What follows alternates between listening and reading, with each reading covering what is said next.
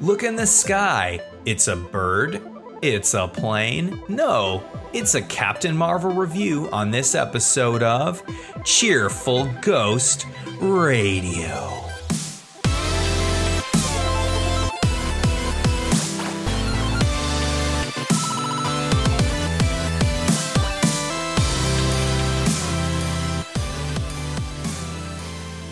Cheerful Ghost Radio is a podcast from the Cheerful Ghost community about interesting stuff in gaming and other various bits of nerdery.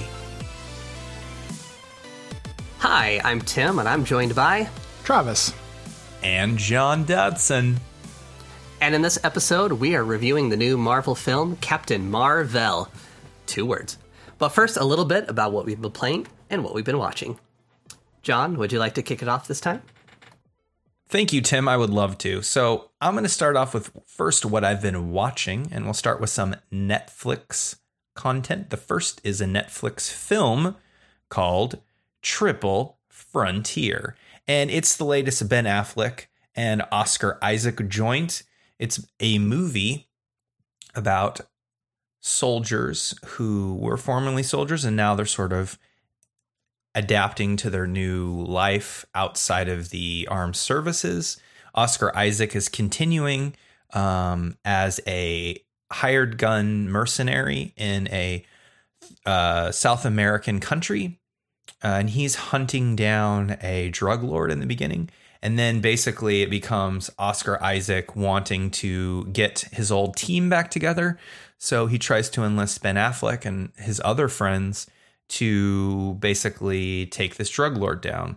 I would put Triple Frontier in as a movie that is unlike movies that you make now. It's definitely a solid action movie, but it feels a lot like an old 80s and 90s action film. You know, Arnold Schwarzenegger or Stallone would have totally been in these movies back in the 80s and 90s, and now we've got Affleck and Oscar Isaac here. Now, it's not this machismo kind of thing like those old films like Predator or Running Man. It's a lot, but it's got sort of a modern flair to it, and it's just a lot of fun. I'm really glad it's on Netflix. Really easy to watch. It says something too about people that have been in the armed services, you know, and they don't in their careers, they don't quite hit the heights that they did maybe when they were serving.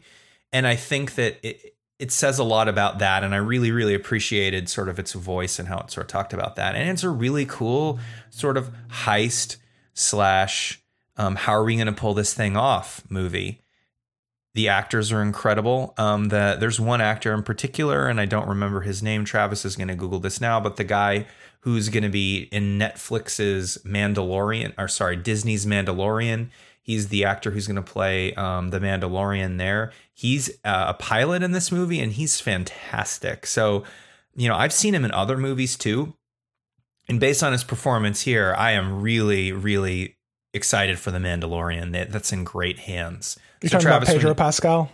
Pedro Pascal's the guy, and he's fantastic. And he, like I say, he's going to do a fantastic job in the Mandalorian because he's on point in Triple Frontier. So another Netflix TV show that I've been watching with my wife is called Trigger Warning with Killer Mike.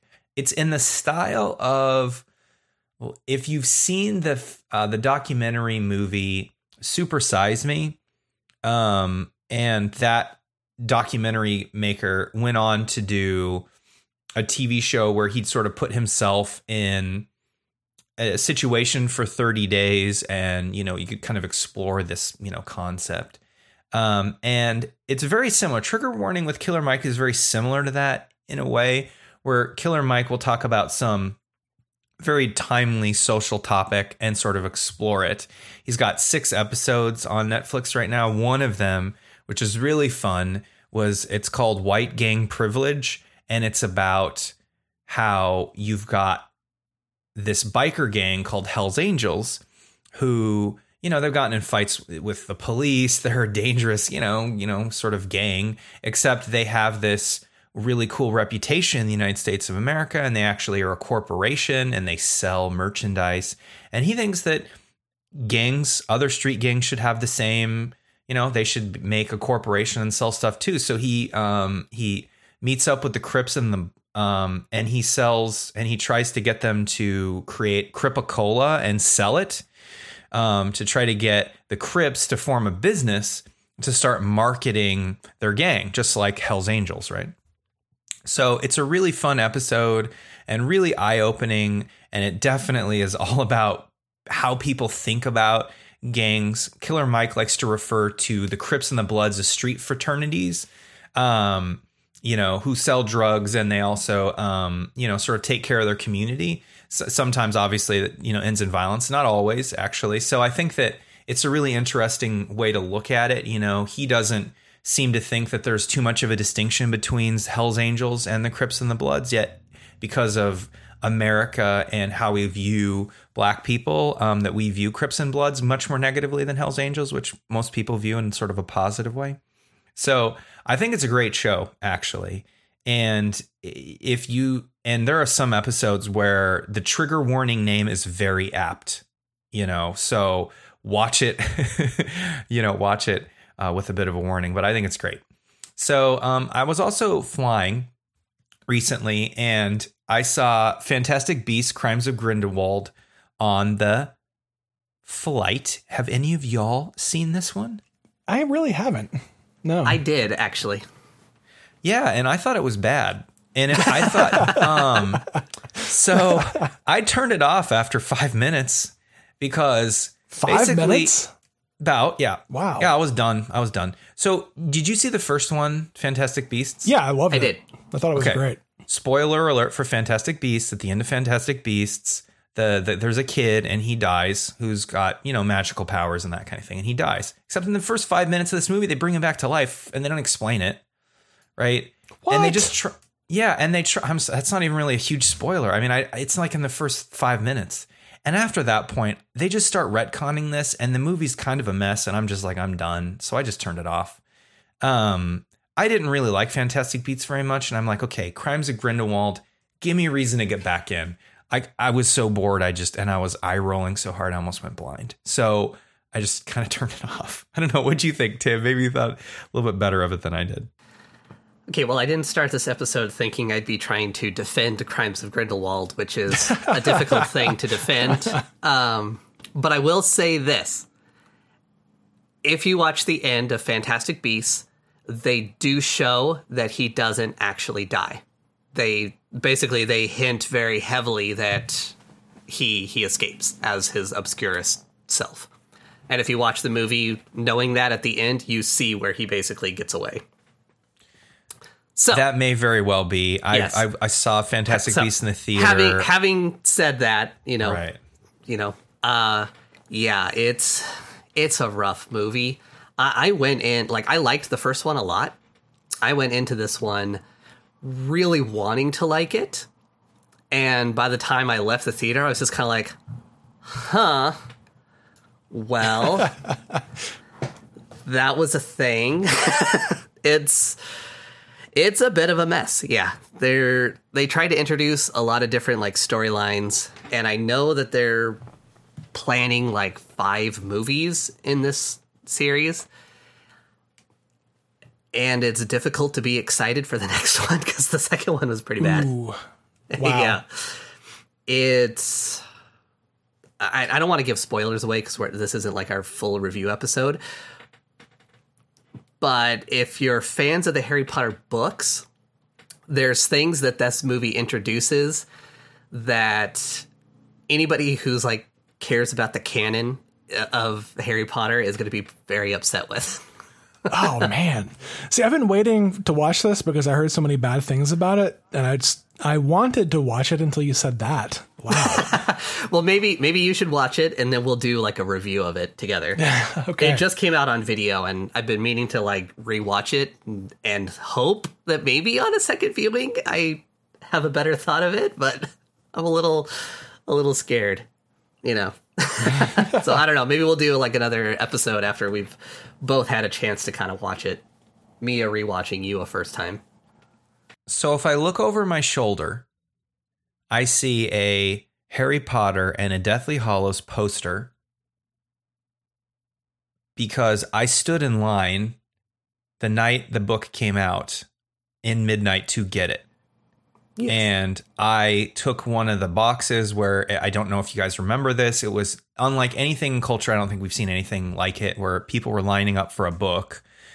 They're like late, and I got a box because UPS had to have these boxes and they had to have them watched where it says do not open before and blah, blah, blah. And because they didn't want spoilers getting it. I still have that box. By the way, I took one of them, and I love Harry Potter. I've got the books. We read have the Fantastic Beasts book. I've got the other book that she released too that was kind of outside the canon a little bit, which was the Deathly Hallows book, which is really good. So I love Harry Potter. I like the movies a lot. I think Alfonso Cuarón's movies are his movie is the best. But I love them. I love the books. I'm a huge Potter fan. I'm done with this series, I think. So, I mean, maybe I'll watch another one, but it's not good. And I know it's like there's so many great things out there for me, and I don't dislike it. I'm not angry. It's like a choice I have to make. Like, okay, well, I have other things I'd rather do. So sorry. I wish it was good. It just wasn't. And let's go into a movie that I did think was good, though. Bad Times at the El Royale was another movie I saw on the flight, and it's fan-freaking-tastic. So Drew Goddard directed this. He also directed Cabin in the Woods, which was the first movie he directed, which is fan-freaking-tastic as well. And he also wrote, drumroll please, Cloverfield, Cabin in the Woods, The Martian screenplay, and World War Z. So the guy is no slouch, and this movie is incredible. I don't want to say a lot about it, but it's fun. It's got Chris Hemsworth in a role that you don't see him in very much, and it's just really, really good. It's very Coen Brothers-esque. So if you like that style, check it out. It's not a good feelings kind of movie, but the ending isn't bad. So yeah, Bad Times at the El Royale was a good time for me. I need to watch that really badly. I've wanted to watch it for a while now. I need to find it. Yeah, it's fantastic. I would definitely seek it out. So I'm going to close things up real quick with what I've been playing. So I've been playing Mega Man 11. You can see my review on that. I finally got to the Wily stage, which I'm the first one, which I'm still trying to beat. It's real hard, but it's real fun. So Mega Man 11, I'm going to just keep chipping away on that on the Switch. And then finally, Elder Scrolls Blades came out and I got into the beta. I have been playing that a lot. I am going to do a more formal review very soon of it. TLDR, it's a pay to win game. Full stop. No question about it. In fact, well, it is. There's no question. I mean, so was Fallout Shelter, right? You could buy loot boxes, or what were they? Lunch boxes, right? To make it easier, but it's full stop pay to win. No question about it. That said, can you play it without doing any of that stuff? Absolutely. Is it still fun? Absolutely. They want you to pay for this, gems currency to make opening treasure chests faster and do things that take a long time. However, if you play the game like you should be playing, like a mobile game, you can just wait and that's fine. It's totally fine. But if you don't want to wait, you can pay, and you can pay a lot. In fact, they have a $99 gem set. It's like 14K gems for $99.99. That's a lot of gems. But make no mistake, this is a pay-to-win game. Is it a good Elder Scrolls game? I would say it really is, actually. It's very simple. If you wanted Skyrim on your phone, you're not going to get it. But if you wanted like a game where you have a city that it was destroyed and you're rebuilding it, and you're gathering materials to do that, and you go basically to infinite dungeons to do that, and there are quests and that kind of thing, then yeah, it's going to be for you. The music, I think they got Jeremy Soule back, or they used Skyrim music. It's fantastic. The music is incredible. The graphics are really good for a phone. I have the iPhone XS Max, and it looks superb, and the audio is really good. It takes a little while to get used to moving your character around. You can tap to move, and then they have like sort of fake thumbsticks, which I'm getting a lot better at. But this was one of the games I was most stoked for this year, and I would say it hasn't disappointed, but the pay to win grind is a little annoying. It's about as annoying as Fallout Shelter. So if you really played that game and sort of like that, then this is it's very similar to that, except they just kind of dialed up the waiting and the pay to win up just a little bit. They're going to make a ton of money on this game. This game is going to be really, really popular. And if it's anything like Fallout Shelter, it's going to continue, and they're going to add even more to it. And I can't even wait what that's going to be. There's an arena mode that's not even in there yet, which is going to be, you could fight other people. So that's really going to have people really buy the legendary stuff, because you can buy a legendary sword straight up in this game in the shop, and it's the best sword according to people. So just buying it straight up, $10 legendary sword, totally pay to win. Is it bad? No. Do you have to? No. You can just play it and have fun. You don't have to do any of that stuff. So I think that games where you can ignore that is good. But when you add like an arena mode and then you're like $10 for a legendary sword, it's like, well, you can just pay that $10 and win all the time. So I don't know. I don't really care about, that kind of thing, pay to win, but it totally is.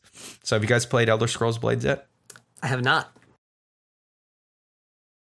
Yeah, I can't wait to see what you and Travis are going to think of it. And that's what I've been playing and what I've been watching. All right, Travis, what about you? Well, to jump right off, I did play a little bit of Elder Scrolls Blades. So, John, I have a question for you. You mentioned that it was like you hit a point where you had to wait or pay. Is that like almost a full gameplay halt unless you wait or pay? Or is that like... No. Okay. No, it's not. So I'm going to talk about all of the stuff in my review on the site. But sure. Essentially what happens is there are a couple reasons. There are 3 things that I know of where you can wait. One is when you get a chest in the game. So you can find chests and you can get them from beating quests and stuff. So there's 3 chests that I know of. There's a wooden chest, a silver chest, and a golden chest. Wooden chest, you can tap it and it opens in about 5 seconds. The silver chest opens in about an hour and 30 minutes. And then the gold chest opens in about 6 hours. That's waiting. You can pay the gems currency to open it faster, or you can just wait the time. So that's one of the waiting things. You want me to talk about the other ones, or?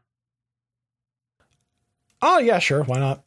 Cool. The other waiting is when you're rebuilding your town. So if you're just building a house to get like the prestige of your town up, so you can build like an apothecary, you just wait like for a house it's like 10 minutes, but for an apothecary it's like an hour or something. You can pay gems to just speed that up. What other waiting? Oh, this is funny. This isn't like pay to speed it up, it's pay to complete it. There's a quest, you can pay 100 gems to do it and beat it for you. So it's like, why play the game when you can just pay us money? Right. You can give them $100 for 14K gems and you can just win this. It's like, okay, cool. You can collect gems in the game. I've got about 120 right now. I don't use them. Although I did use them for a couple things. I used the gems to upgrade my ability to store chests, right? To get more, to be able to carry more chests and then hold more loot. It's like 10 gems to do that. And you can find gems in the game. You're not going to find a lot of them, but you're going to occasionally get some gems. So yeah, you can pay to speed it up. I would never pay to speed anything up. I'd only pay to increase my loot stash and my treasure chest stash. And that's all the pay stuff to speed it up that I know of so far. Okay, so that's not terrible. I was kind of afraid when you said that, because I've mentioned on a couple of things on the site before that like once you get a halt in your progress and it's like either wait 12 hours or pay some money to get past it, that I just kind of check out and say, yeah, I'm done with this game. So that's good. But I didn't see that you could. In fact, you can just keep doing quests over and over and over again. And like, I don't think there's an end to the job board quests. And you can just go into the abyss and keep going lower and lower and lower and lower and fighting. So you can just keep playing and playing and playing the game. Just cool. Make sure you're repairing your stuff and all that. Right. Yeah, I played enough of this game to think, yeah, I really want to wait for this to come out on PC before I play it, because the tap to move and the kind of like swiping over, like holding to attack people takes a while. Yeah, it was kind of annoying, and I would prefer a mouse and keyboard control for this. So I think I'm gonna hold out until it releases for PC. But, what I saw of it was pretty good. I mean, the graphics I have the same model of phone that you do exactly, and it was really good for, considering that you're playing this on a phone. It was stellar.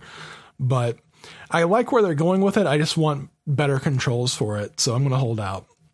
It's going to be incredible on the PC. It really will be. It'll be incredible. If you can just mouse and keyboard, it's going to be a great game. It'll be a little simple, I think, but... And speaking of games that are exclusive to the Bethesda launcher, I'm still playing the hell out of Fallout 76. They keep adding new things, and it's not much yet, but they've added some stuff recently that they're really cool things they've added. Like they had this. All right, so in Helvetia, West Virginia, there's a tradition called the Fasnacht Parade. Fasnacht Day is like this. History lesson here briefly. Helvetia was settled by Swiss immigrants, and so they brought a lot of customs over from that, and the Fasnacht is part of that. So there's like a ton of recipes and masks and stuff you can learn. So this was a week-long event that took place. You could just keep running this event over and over again. And I saw probably more people playing that, like more people in the same place at the same time than I have since the game launched. It was really cool to see that. I mean, the rewards were all cosmetic or camp related, like things you can build in your camp or these crazy masks you can wear. But it was just really great to see that many people show up and like march along in the parade, and then a lot of kind of community spirit with sharing spare drops and stuff like that. It was just like, it was kind of an example of how the game could be in the sense of like people coming together to help each other out. They also added this like drunkard robot who teaches you how to make all these alcoholic beverages, which is kind of fun. It's, maybe 5 minutes a day to really do what he can do for you, but it's interesting. But they're adding a lot more stuff in the coming months, and I'm really looking forward to seeing what they do with it. It's like we talked about in previous episodes, this game launched as kind of a mess, and they've come back from that quite a bit. It's pretty good now. Still a ton of problems that they're working on, but it's pretty good. I also I haven't played much of it, but I started Devil May Cry 5 on the PS4, and oh man, it is so good so far. There was a little bit of controversy over the DMC kind of half reboot they did with a different studio handling it a few years back. I personally liked that one. I've liked all of them except for the second one, probably. The second one was okay, but not as good. But this one is shaping up to be right there with the best of them. The graphics on the PS4 are beautiful and really smooth. Like the frame rate is super high, and all the action is as you would expect from a Devil May Cry game. It's just insanely stylish action, and it's amazing. I also played a little bit more of New Super Mario Brothers 2 on the Switch. What was it? New Super Mario Brothers U? I can't remember what they call that thing. Anyway, it's a lot of fun. I'm not sure I would say that it's as good as the one on the Switch at this point. I kind of feel like they refined a lot of stuff really well for this one, but the one on the Wii was, I don't know, maybe it's just the fact that it's more of the same, that it's kind of pulling it down, but the one on the Wii was kind of a breath of fresh air to see the 2D Mario come back. But yeah, I'm still really enjoying it, but it just feels a little samey after a while. As you guys probably know, I've been playing a ton of Egg Incorporated, and I decided, I'm kind of running out of stuff to do on this. Hey, I'll try out this other game, Adventure Capitalist. And holy crap, it's more of the same kind of super addictive incremental idler gameplay, and it's really good. If you haven't played it, it's out on like iOS, Android, PC, a few other places. It's great. It's like I said, it's basically the same gameplay loop. You buy stuff so that you can buy more stuff so that you can buy more stuff. And for some reason, that is such an addictive loop. I love it. I need to stop playing any incremental idler game because I get so hooked on them. Yeah, I've played it. It's really fun. It's really fun. And you're right. It is very similar to that. I think the core feel of Egg Inc. is more fun than Adventure Capitalist, but I think Adventure Capitalist is really cool too. And I think that to do an idle game or clicker game like that, you need to have a really fun hook, and you need to have progression that makes, it's quick enough but not too quick. Agreed. Yeah. I feel like Adventure Capitalist kind of slows down harder than Egg Incorporated, and that's kind of why I prefer Egg. But yeah, it's still a lot of fun. I'm basically, I just check in like 3 or 4 times a day. It's not a game that you play and you sit down and play like hours at a time. But yeah, a lot of fun if you're looking for something to kill some time in the shopping, like in the checkout line. Definitely check that out. As for what we've been watching, we've kind of had a laser focus because there are 2 things coming up soon. The last season of Game of Thrones is premiering in a couple weeks now, and Avengers Endgame is coming at the end of April. And we've been trying to get through, do a rewatch of Game of Thrones and a rewatch of the MCU. And we're doing pretty well on those.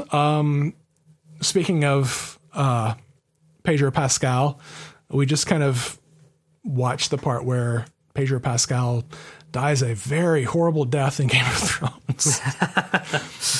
Yeah, that was pretty gruesome. Yes, it was, but I love this show so much. I can't wait to see what they do with it. Question, Travis. Yes. Well, maybe for you and Tim. So I've seen maybe 1 episode of Game of Thrones. My goal is to wait till the show's over and then buy it on Amazon, all of it. They have Game of Thrones packs now for like $100, or it goes on sale for $60. You can get all of them on Blu-ray and digital.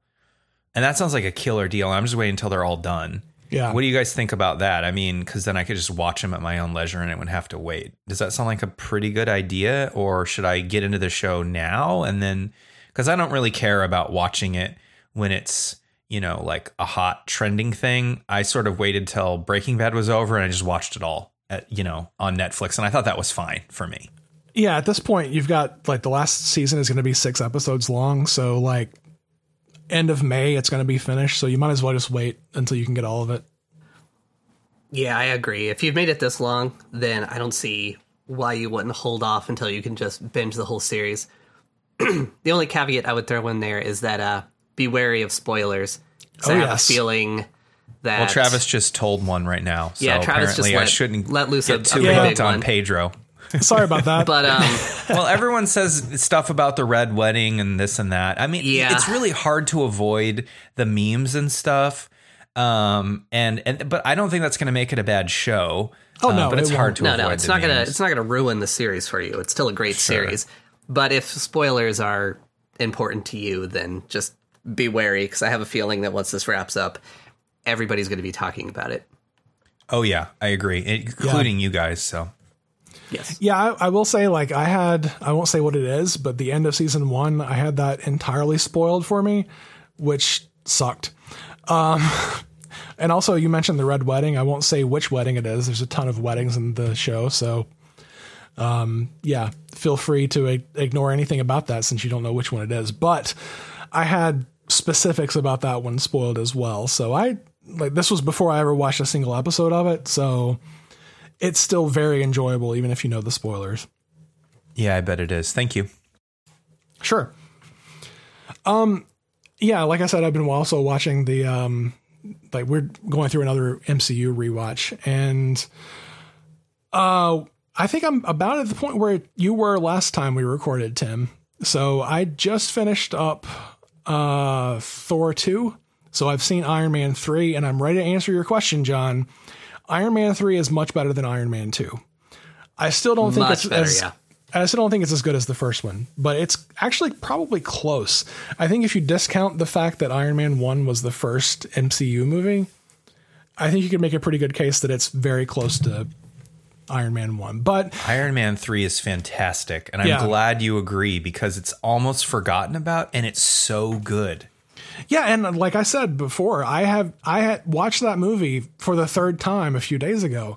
literally knowing nothing that was coming except for that one fight at the end with all the suits and the construction site or the shipping depot or whatever that was.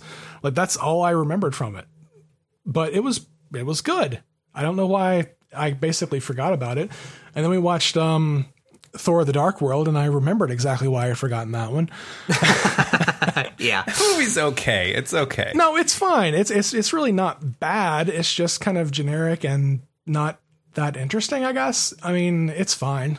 But I felt like Loki was super overdone by that point, and I might have been put off a little bit by that because he was the villain in Thor 1. He was the villain in Avengers. Yeah. And then he comes back around and he's kind of a villain in this, and the whole reveal at the end where he's spoiler alert if you haven't seen Thor: The Dark World and you care to watch it, he comes out at the end as like pretending to be what's Thor's dad's name? Odin, yes.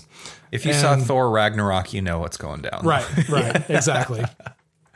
Yeah, cool. Yeah, I think that might have been part of it. I was kind of sick of Loki at that point. But yeah, I definitely agree with you. The Iron Man 3 is underrated by far. I mean, the critic reviews of it are higher than Iron Man 2, but still not. I feel like the fans kind of forget about it, and I'm kind of wondering if it was because there was a bit of a post-Avengers slump there where people were kind of cooling to it for a minute before they got back to it. I don't know. But yeah, really enjoyed it this time through. And that's about it for me. All right. So for what I've been playing, really the only game I've sunk any time into recently of note is it's this little indie game. It's been around for a long time, but I've only just now started playing it for the first time. Let's see here. What's it called? The Elder Scrolls Skyrim? Yeah. You might have heard of that one. It's been released on pretty much every platform on the planet. Including Alexa. Including Alexa, yes. And I recently started playing it for the very first time. I gotta say, so far, it's living up to the hype. I am really having fun with it. I've put in maybe about 25 hours. I don't have Steam open right now, or I double check. But I just got to High Hrothgar, I think is how you pronounce it. Mm-hmm. It's got all these difficult to pronounce areas. And so I've killed my first 2 dragons. I've gotten some of my shouts, and I'm trying really hard not to do what I did with Oblivion and get so distracted by side quests that I completely neglect the main storyline until I get burnt out of the game. So I'm trying to be really good and just focus on the main storyline to see if I can actually get through it. And so far, I've been pretty good. See, most people would tell you that the way to play the game is to kind of ignore the main storyline until you're through with the side quests. But if that didn't work for you with Oblivion, then yeah, you should just focus on the main quest. Well, and part of my problem with Oblivion is that the leveling system was pretty awful, in my opinion, at least. It's really bad. Skyrim is much better, and I don't have to worry about accidentally leveling the wrong thing and permanently gimping my character. I'm having a much easier time planning out my character, and I don't feel like I've accidentally wasted any levels or anything. As for what I've been watching, my wife and I just recently binged the most recent season of Archer. They released that on Hulu, and so we watched all of Archer Danger Island. And I know it's been a little divisive with some of the fans about these kind of like themed seasons. Yeah. I think it's great. I think it's hilarious. And I especially liked this last season. I want to do a special shout out to the character Krieger. They made him a talking parrot. And they did. It was hilarious. And that joke never got old for me. I really do want to know if the guy's ever going to wake up from the coma or not. Like, are we just going to keep having themed seasons and they're all taking place in his head or what? But at the same time, I don't care because they're hilarious. So, yeah. Yeah, I've been enjoying the themed seasons, and I hope the series keeps going for a while longer. I think it was planned to end after this most recent season, or the one that's coming up soon. But I read an article recently where the creator was saying that now that they've been doing these kind of like themed seasons, it's kind of like refreshed their interest in the show, and it's now kind of up in the air of whether or not they're going to actually end the series. So that's there's a little bit of hope that Archer may continue on past 10 seasons here. And when you consider the fact that the spy agency they were a part of was named ISIS, it's probably safer to keep going with that. Yeah, they had to drop that one for sure. Because there's something else called ISIS now. Yep. Yes. So I also watched the movie Us. And I don't know, have you guys watched Us? I'm going to see it this week. I wish. I have not yet. I want to see it in the theater, but I probably won't be able to. Okay, well, maybe we'll get a chance to do a full review, so I'll try and keep my thoughts brief. But I will just say that it is really good. Really try to go see it in the theater if you can. If you liked Jordan Peele's first movie, Get Out, you're going to like this one.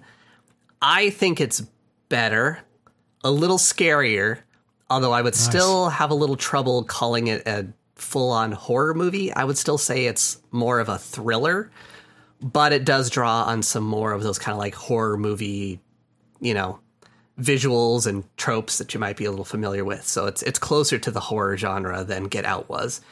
Really good, though. Highly recommend it. Go out and see it. Yeah, my wife is out of town this week, and she tasked me with watching this at some point to see if she could handle it, because she doesn't really do horror. But yes, that's kind of a good thing to hear, that it's not really, really horror, but at least scarier than Get Out. I feel like Get Out was marketed as horror, and it wasn't. I mean, it was horror, but it wasn't really like scary horror, Yeah, it's a different kind of exactly. It's a different kind of scary. I don't know, guys. That party scene in Get Out was the scariest scene in the whole movie with those white people. And I was in my seat, and it was like someone was twisting a knife in my chest. Watching that was so painful. Yes. So that was probably the most horrific scene I've seen in a horror movie in a long time. Yeah. I also just started watching Boston Legal. That one came to, I think this one's on Amazon Prime now. And that's a series that my wife and I have been wanting to watch for a really long time. Courtney's really into the kind of like courtroom drama series, and I'm really into William Shatner. And so I was like, oh, this will be perfect for both of us to watch together. Match made in heaven. Exactly. But we've never been able to just like make a point to watch it. So now that it's on Amazon, we're out of excuses. We finally started sitting down to watch it. And I'm only like 2 episodes in, but so far I'm pretty hooked. I think it's really good. So yeah, that's about it for what I've been playing and what I've been watching. Hey there, this is Travis from Truthful Ghost Radio, and thanks for listening to the show. If you like what we're doing here and want to help support us, I encourage you to head over to Truthful Ghost and click the little heart at the top of the page. You can help us fund the important work of this podcast and Truthful Ghost by supporting us on Patreon, which is a site for funding the things you love. If you fund us at a member level, you get awesome benefits, so head over to cheerfulghost.com, find what funding level works for you, and support Cheerful Ghost on Patreon today.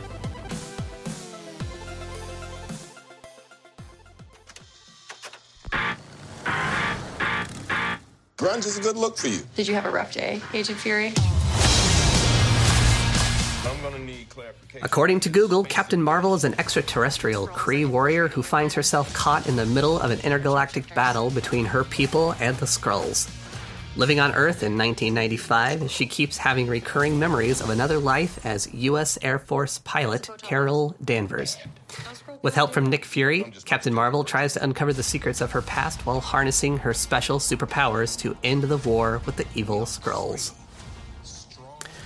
All right, let's start off with our thoughts on the movie. Travis, why don't you kick it off for us?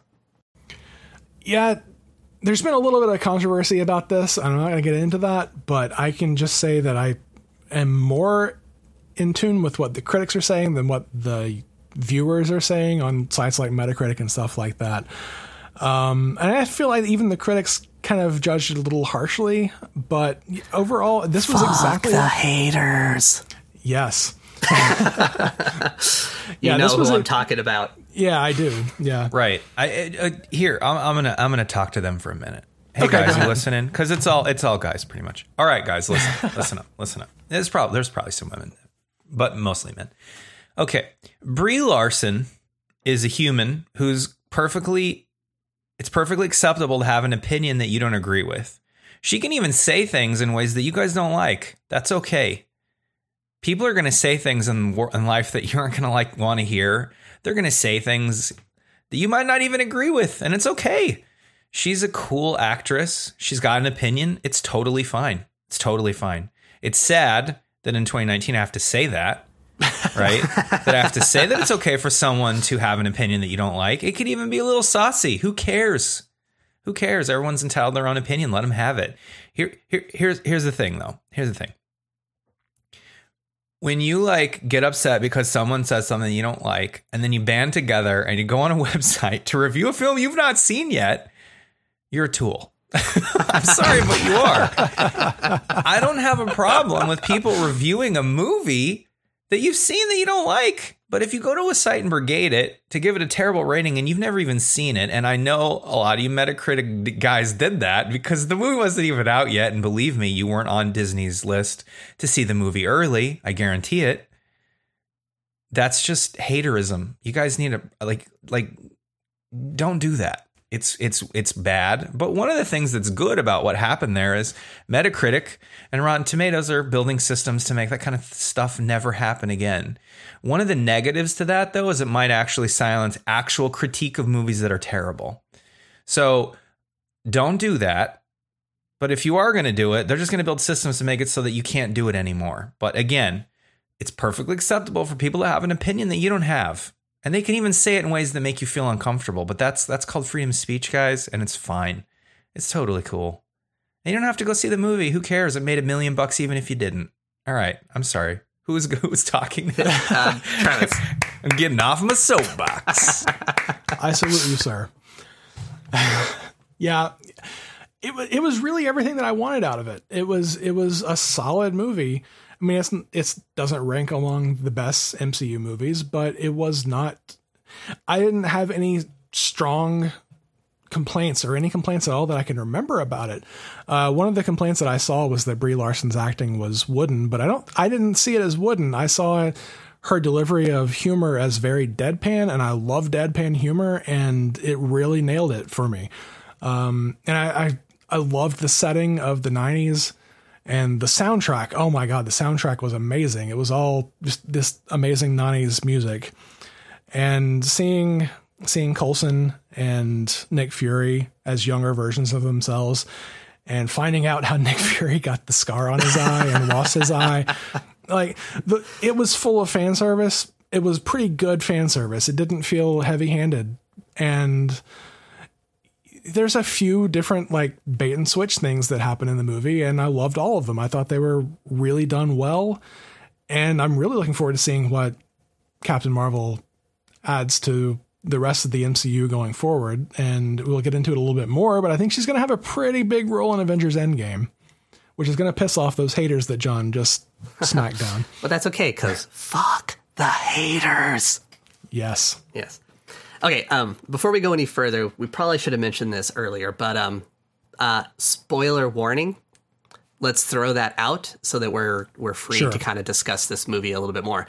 So from here on out, spoiler alert. If you want to watch the movie before you hear any of these spoilers, stop now. But then come back and listen to us because we love you and we want you to listen to us. So good call with that. I was about to ask if I could go into spoilers here because I think the way they kind of show you that the Skrulls aren't the bad guys and the Kree are the bad guys. But we kind of already knew the Kree were the bad guys going into it because we've seen the other MCU yeah, movies. especially when they brought in Ronan the Accuser. Right, when he's, exactly. Yeah, he's the villain in one of the other movies. So we know he sucks. I was thinking at the beginning, maybe this is before the bad Kree took over and maybe these are good guys, but Yeah. no, they were just brainwashing Carol Danvers into thinking that she was fighting for the good guys. And Yeah. I thought that was handled superbly.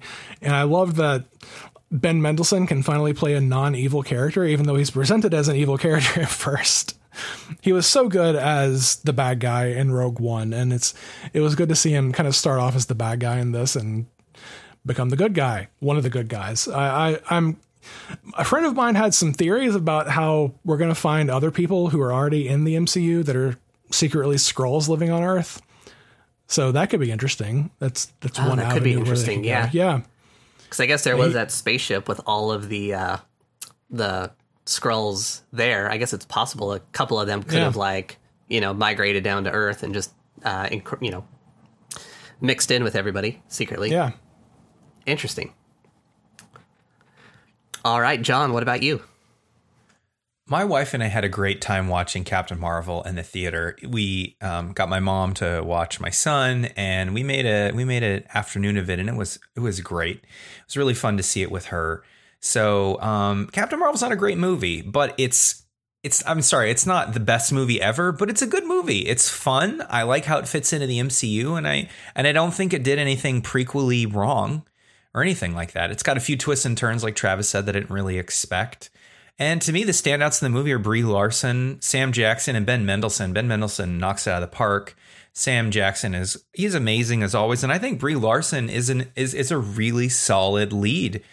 She creates a character in this movie that I really cared about and that I really want to see. And I think that it was a really solid movie. So nothing I'm going to say and my critiques of the movie should take away from the fact that I thought it was a really solid movie. It was really good. It was I'd say it's pretty, mid-pack Marvel, but there's a lot of fantastic movies. And so I'm going to talk about a few of my critiques, if you guys don't mind, of the film.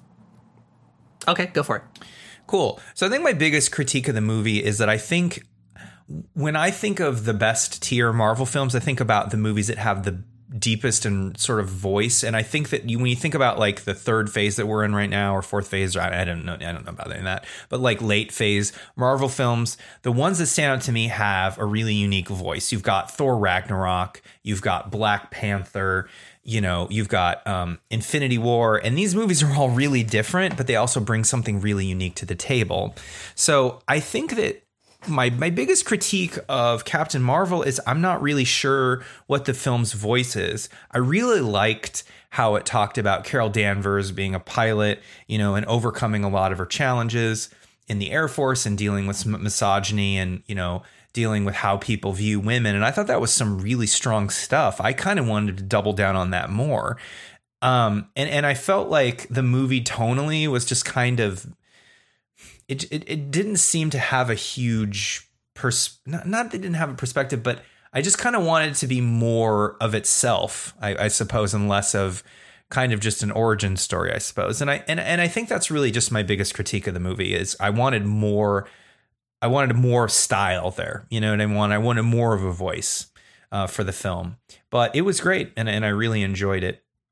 Travis mentions there's a lot of MCU fan service. I think this could be called the MCU fan service movie, but it has to be in a way because it's a prequel, right? It's back in the 90s, right? So if you love watching Agents of S.H.I.E.L.D., you got Coulson back, and he looks like a CGI robot or whatever. And you've got Sam Jackson as a younger person who looks fantastic, by the way, as CG. Like he just looks so great in it.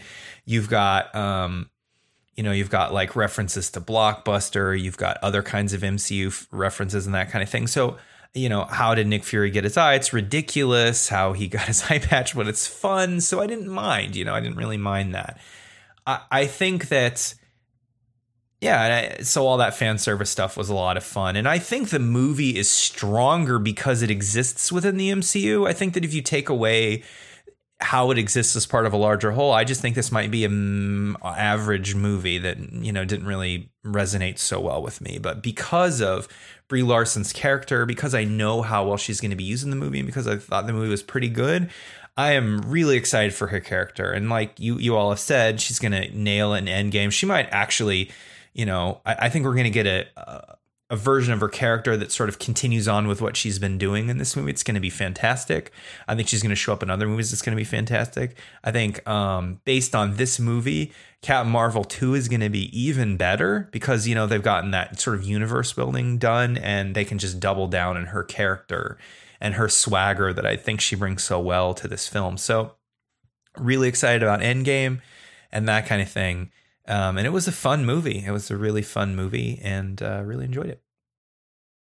Yeah, it's a really fun movie. I agree that this is kind of like in the middle of the road. There's better like standalone Marvel movies. There's definitely worse. I would say I'd kind of place this one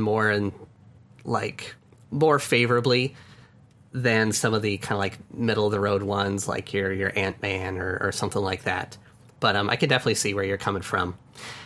I don't get that the complaints about Brie Larson's acting, because I'm kind of with Travis. I saw that as sort of like a deadpan kind of humor, and I thought it was, I thought it was funny, and that she did a good job.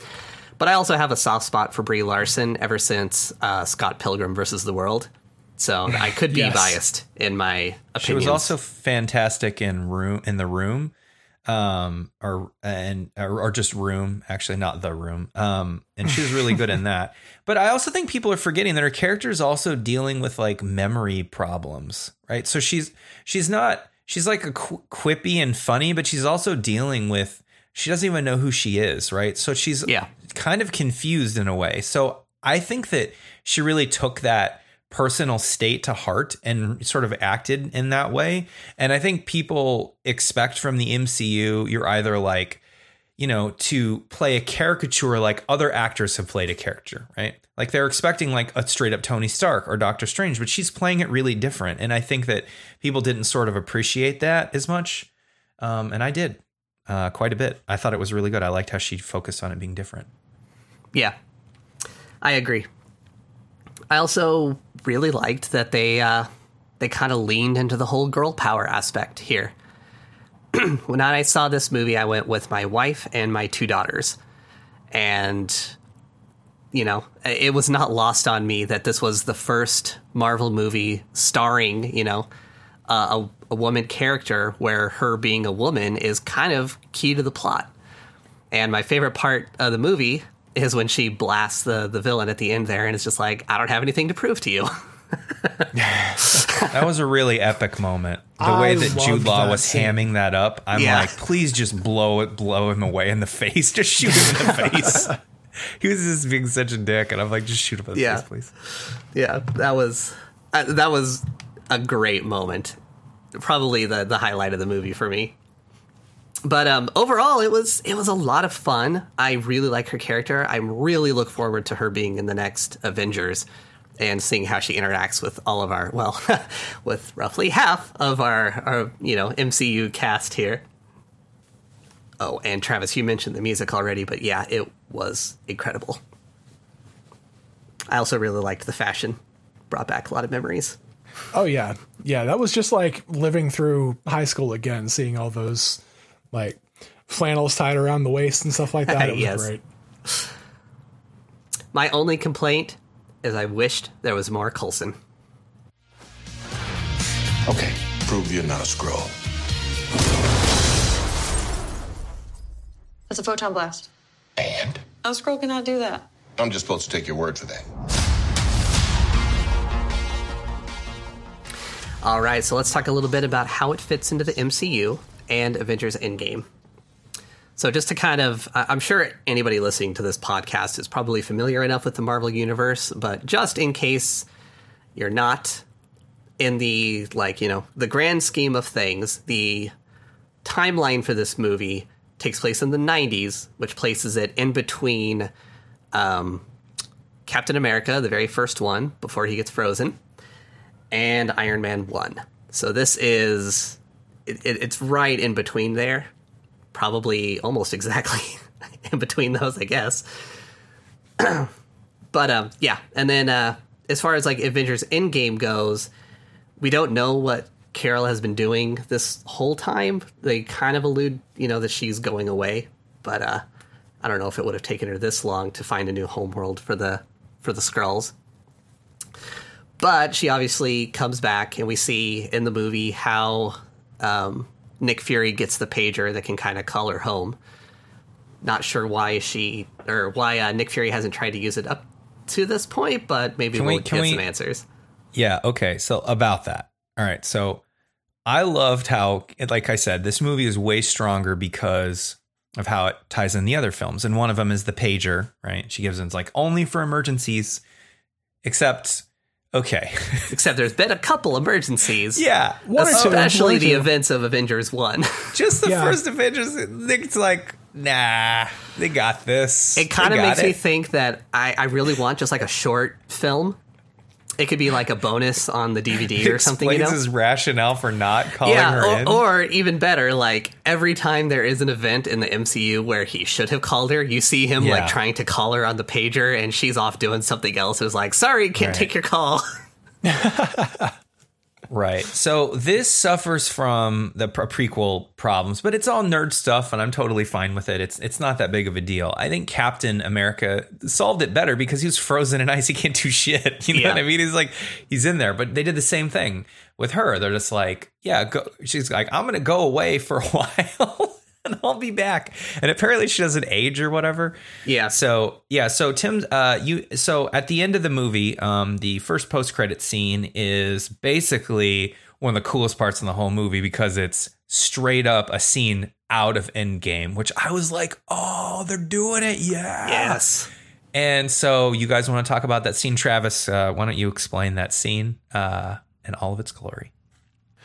So it's been a while since I've seen the movie, but just to confirm, you're talking about the scene where like they're all looking at the pager, wondering what the hell it means, and then she shows up there, like, where is Fury? Yeah. Yeah, she's like, where's Nick? I was just like, keep going, don't stop. Yeah, I know. I wanted more of that because I know. Like it's the exact tie-in that we were hoping for, really, because that's exactly right. Like the very last scene of Infinity War sets up Captain Marvel, and then the very last scene of that mid-credit scene is like, all right, we're tying it all back together now. I know. I can't wait to find out where, like you said, why Nick didn't call her for Avengers if we ever find that out. But yeah, I wanted more of that as well. Yeah, so I think that the movie ties in really well, and I think that they have the pager in there, which, explains sort of the Infinity War tie-in. And I don't think they have to sort of explain where she's been. It's just kind of one of those goofy prequel things. I think there are bigger problems in the Star Wars prequels, but I don't even want to get into that discussion. I don't think this movie introduces quite as many as that. But except for episode 1, which is your favorite of all time. Gonna just walk right by that one. Yeah, and I've watched, I'd mentioned before that a friend of mine had some theories about other people that might be Skrulls. And we saw in the Marvel Agents of S.H.I.E.L.D. trailer, the most recent one for the upcoming season, that Coulson is going to be he's going to be back, but it's not the same character. And I'm kind of wondering if there's going to be like a not Coulson Skrull that's playing Coulson for the season just to kind of fill his role since he's missing. Oh, so that could be interesting. Yeah, I did see that he's playing a new character in the new season. That's an interesting theory. And I could kind of tie it back to his. So Greg Clark is in it, but he's not playing Coulson. Yeah, it's supposed to be a new character, but it's, yeah, like he's. I guess I can't remember exactly what it was, but he's explaining. Clark Gregg himself explained that he was kind of Coulson, but not Coulson. It's a different character, but also kind of Coulson. So, all right. Well, that's cool, man. Awesome. Yeah. Glad he's working. Sweet. Awesome. That's great. You have to let go of the past. I don't remember my past. Control it. All right, so let's talk just a little bit about our favorite MCU origin stories. John, would you like to kick it off? Yes, I would. So there is no question that my favorite MCU movie is Iron Man, and that also happens to be my favorite MCU origin story. I'm sorry, it's a great film still. I think it still holds up. and that kind of thing. So absolutely. I think my second favorite, and there's only 4. I only put 4 films on here because I just was thinking of the ones that I really enjoyed the most. So the second one's Doctor Strange. I really think that is a fantastic origin story for Doctor Strange. Just thinking about being a hotshot doctor, and then losing your hands. And oh man, Benedict Cumberbatch is so great. I just really like it. That movie, honestly, when I rewatched it, kind of reminded me of Batman Begins and The Dark Knight a little bit, just in tone.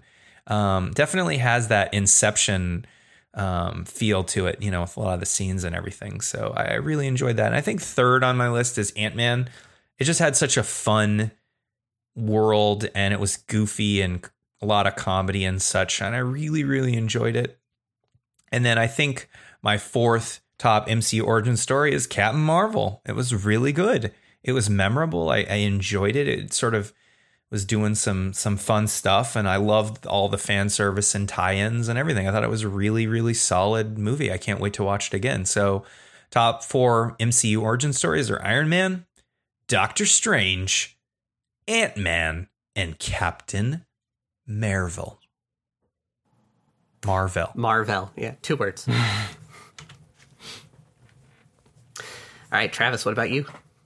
All right, I have basically a full list here, and I'm going to start from the bottom and go up. And I want to start with some Defense of Hulk, honestly. Ooh. I feel like that's bad. It's so bad. I feel like it's probably the worst. I mean, okay, no, it's easily the worst of the MCU movies. Easy. But I still like it. And I think that the character of the Hulk himself, I feel like he got more depth in that movie than he has until Thor Ragnarok. I feel like Thor Ragnarok really nailed the Hulk, but The Avengers was pretty good for him too, I thought. Yeah, it was pretty good, but I felt like there were some snoozer parts of that movie, but the Hulk himself was really well portrayed in that. So yeah, it's at the bottom of my list, but I don't think there's a single MCU movie that I would give lower than a rad. Hulk is the closest. Stanley bless you, Travis. Stanley bless you. Hulk might be a meh, but it's probably a rad. And then above the Hulk, they're honestly all must watches. I'd go next up with Thor. I thought it was a great fish out of water story where they were treating him being this bumbling idiot almost. Like he's a god, but he doesn't know what the hell's going on Earth, and it's hilarious. But I did enjoy that. Right above that, I have Ant-Man, which, again, these are all so hard to choose where they even go. This could change at any moment, but Ant-Man was just hilarious, and I thought they did a great job of setting him up and like pushing that forward. I think there was some, I don't know. I think Ant-Man 2 was probably a slight step back, but not by much. And I think, like you said last time we recorded, John, I think Ant-Man 2 suffered from coming right after Infinity War. It was such a big change in tone, but right above that, I've got Doctor Strange, and I pretty much agree with everything you said about it, John. It's fantastic. Benedict Cumberbatch plays it so well. Then I put Captain Marvel right above that. And I know this next one, John, you're going to disagree with me strongly. Iron Man right above that. I think... I mean, as in Iron Man is better or worse? That Iron Man is 1, 2, 3, 4, 5 down on my list of MCU origin stories. That's okay. That's okay. You can be wrong. We're still friends, Travis. We're going to be friends for a long time. I think if you take into account the fact that Iron Man was the movie that started the entire MCU and it had so much on its shoulders to pull all that off, that it bumps it up quite a bit. However, just as Favreau worked a magic trick. Yeah. Just as a matter of watching it and enjoying it, though, I put it pretty much middle of the road. Right above that is Guardians of the Galaxy, which is it was such a refreshing change from everything else that we had seen so far, with an entirely new place for everything to take place, which was outer space. It was a lot of fun, and I'm really glad that James Gunn is back for Guardians 3. I'm so looking forward to that. Right above that one is Captain America, which rewatching it again through this last time I think that's probably up there in my like top 5 or 6 of all the MCU. It is such a good movie. I think it's kind of gotten cooled over time with people. They don't seem to appreciate it as much, but for some reason that one has always stuck with me as one of my favorites. In my number 2 slot, I have what is probably the number 1 movie of the MCU, which is Black Panther, which we talked about that in our review. It was so beautiful, so well done. It's probably my favorite MCU movie, but I put Spider-Man at the very top of the origin stories because of how they handled the fact that it was an origin story without even really showing it. Like basically all the science of how it all happened was explained in conversations with Peter's friend. And I thought that was such a great way to say, you know what, we've had Tobey Maguire, we had Andrew Garfield, you know what this is all about. So we're going to skip all that. And yeah, I know he came up in Civil War before he showed up in his own movie, but I feel like that really hammered it home really well that, you know, we're doing an origin movie that's not an origin movie. And I thought it was really well done. I really agree with what you said about it being really well done and origin, but not origin. It wasn't on my list because I was like ultra nerding and realizing his origin was in Civil War. So I didn't put it on my list. And apologies to Wakanda. I totally forgot about Black Panther. Like, it's so good. It definitely would be really high on my list. That's just unexcusable. I apologize to the entire country of Wakanda. I'm really sorry. Black Panther is incredible. You're totally right. Now, see, I left off both Spider-Man and Black Panther from my list because you could argue that their origins were in Civil War. Yeah. So Civil War I was really kind of being a little pedantic here and leaving them off. That and, you know, like kind of like you said, Travis, Spider-Man Homecoming is not entirely an origin story. Like, he kind of talks about it a little bit, but by the time the movie picks up, like, he's already Spider-Man and kind of has been for a short time. Yeah, you could make that argument that Civil War was kind of broke the two of them as having their own origin stories. All right, so my list it's actually very similar to John's. At the very top, it's Iron Man. I mean, not only was it the origin story for, you know, arguably the biggest character in the MCU, but also the entire MCU. Like, it set the stage for all the movies that came out after it. Underneath that, I have Captain America. Because, and this is going to be a controversial stance here, but I like my heroes to be heroic. Mm-hmm. It's not very often that you get a hero these days where, like, their intentions are actually altruistic. You know, Steve Rogers wanted to just help. Like, he saw that the Nazis were a problem, and he wanted to fight them just because they were the bad guys. You know? And he kept going back to try to get recruited. Yes. Even after he got turned down, like, over and over. It was great. Such a wholesome hero. Yes, exactly. And, you know, you could definitely, like, argue that he made the wrong choice in Civil War, and that's fine, but I still think it came down to, like, that his intentions are that he's just wanting to do the most good. And the reason he takes the actions that he does in Civil War is because, you know, he thinks that he can do more good making the decisions than, you know, putting these kind of like government people in charge. Because I'm totally Team Cap in Civil War. Yeah, which is funny because in real life I would be like, no, accountability. Like, you need to, like, have Team Iron Man over here. Yeah. So you know, in real life I would definitely choose the opposite way. But given the Captain's history, like with how S.H.I.E.L.D. fell to Hydra and all of his other problems that he's had and the kind of disillusionment he's had with America, like, I totally am Team Cap, and I think, you know, he made the right decision there. But I appreciate that people, John, could argue otherwise. So I think within the context of Civil War, I would say that I would definitely have sided with Iron Man. In the context of Avengers Endgame, I wouldn't have. And there are points in Civil War where I think, you know, it's getting less and less cool. But by the time Infinity War rolls around, that general dude or whatever wants to arrest Cap. And it's at that point, it's like, screw him. You know what I mean? Yeah. But I think everyone's like, screw you at that point. So, I mean, I think that, it's not a bad idea to have checks and balances. And in the context of Civil War, I think it was way better of a choice. And then, of course, in Infinity War, it's way worse of a choice, obviously. Yeah. Yeah. And part of what like really sways me on that is the fact that it's just the US government pretty much. And like, if it was like a United Nations thing and like they had some sort of proper system set up, but they were kind of shown throughout all the previous MCU movies that they're kind of incompetent when it comes to superheroes and they would handle them poorly. So that's pretty much why I was on Team Cap. Agreed. So Anyway, sorry to derail your discussion there. That's fine. So right underneath Captain America, I'm going to put Guardians of the Galaxy, because it still blows my mind that not only did that movie work, but it's like one of the best in the MCU.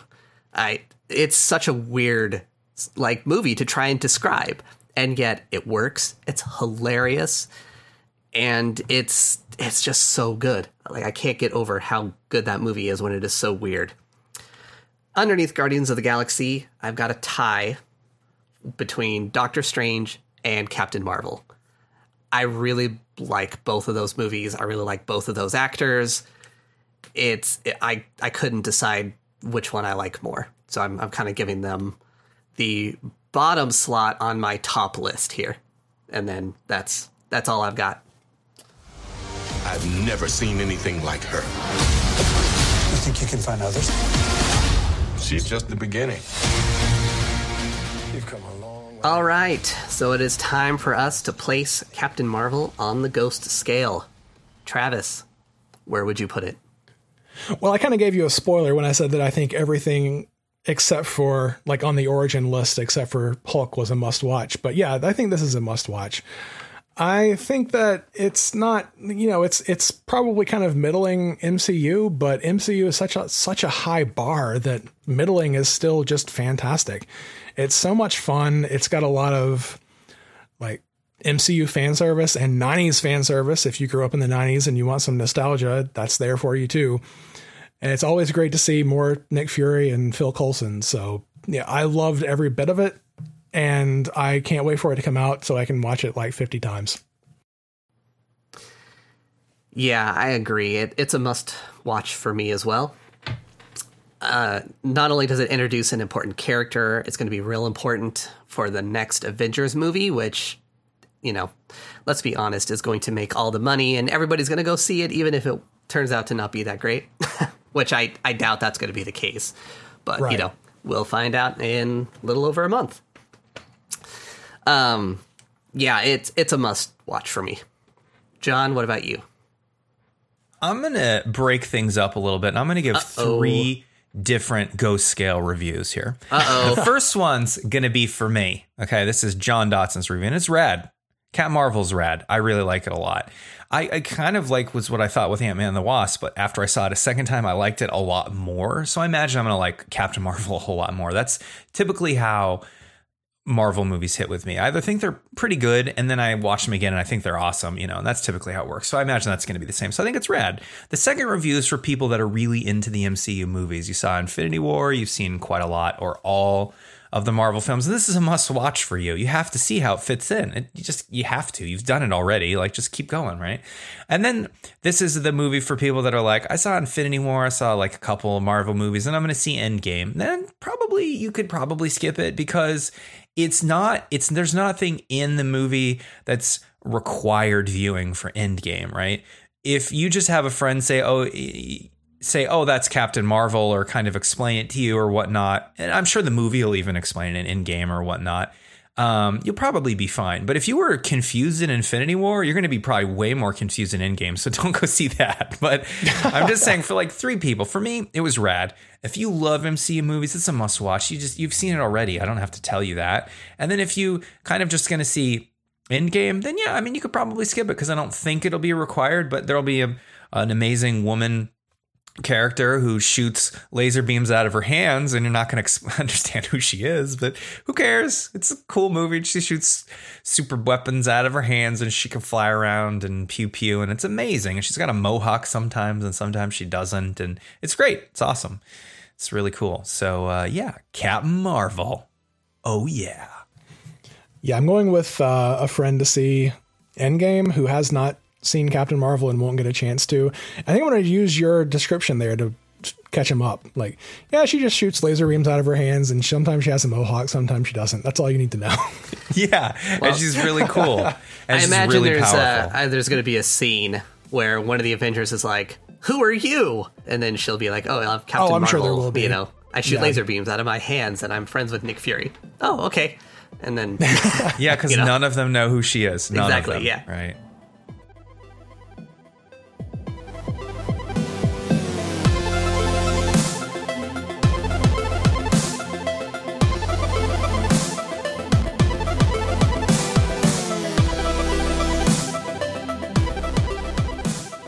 Cheerful Ghost Radio is brought to you by CheerfulGhost.com, and our theme music is by Creo. Make sure you head over to Cheerful Ghost to let us know what you think of the show, and thanks for listening.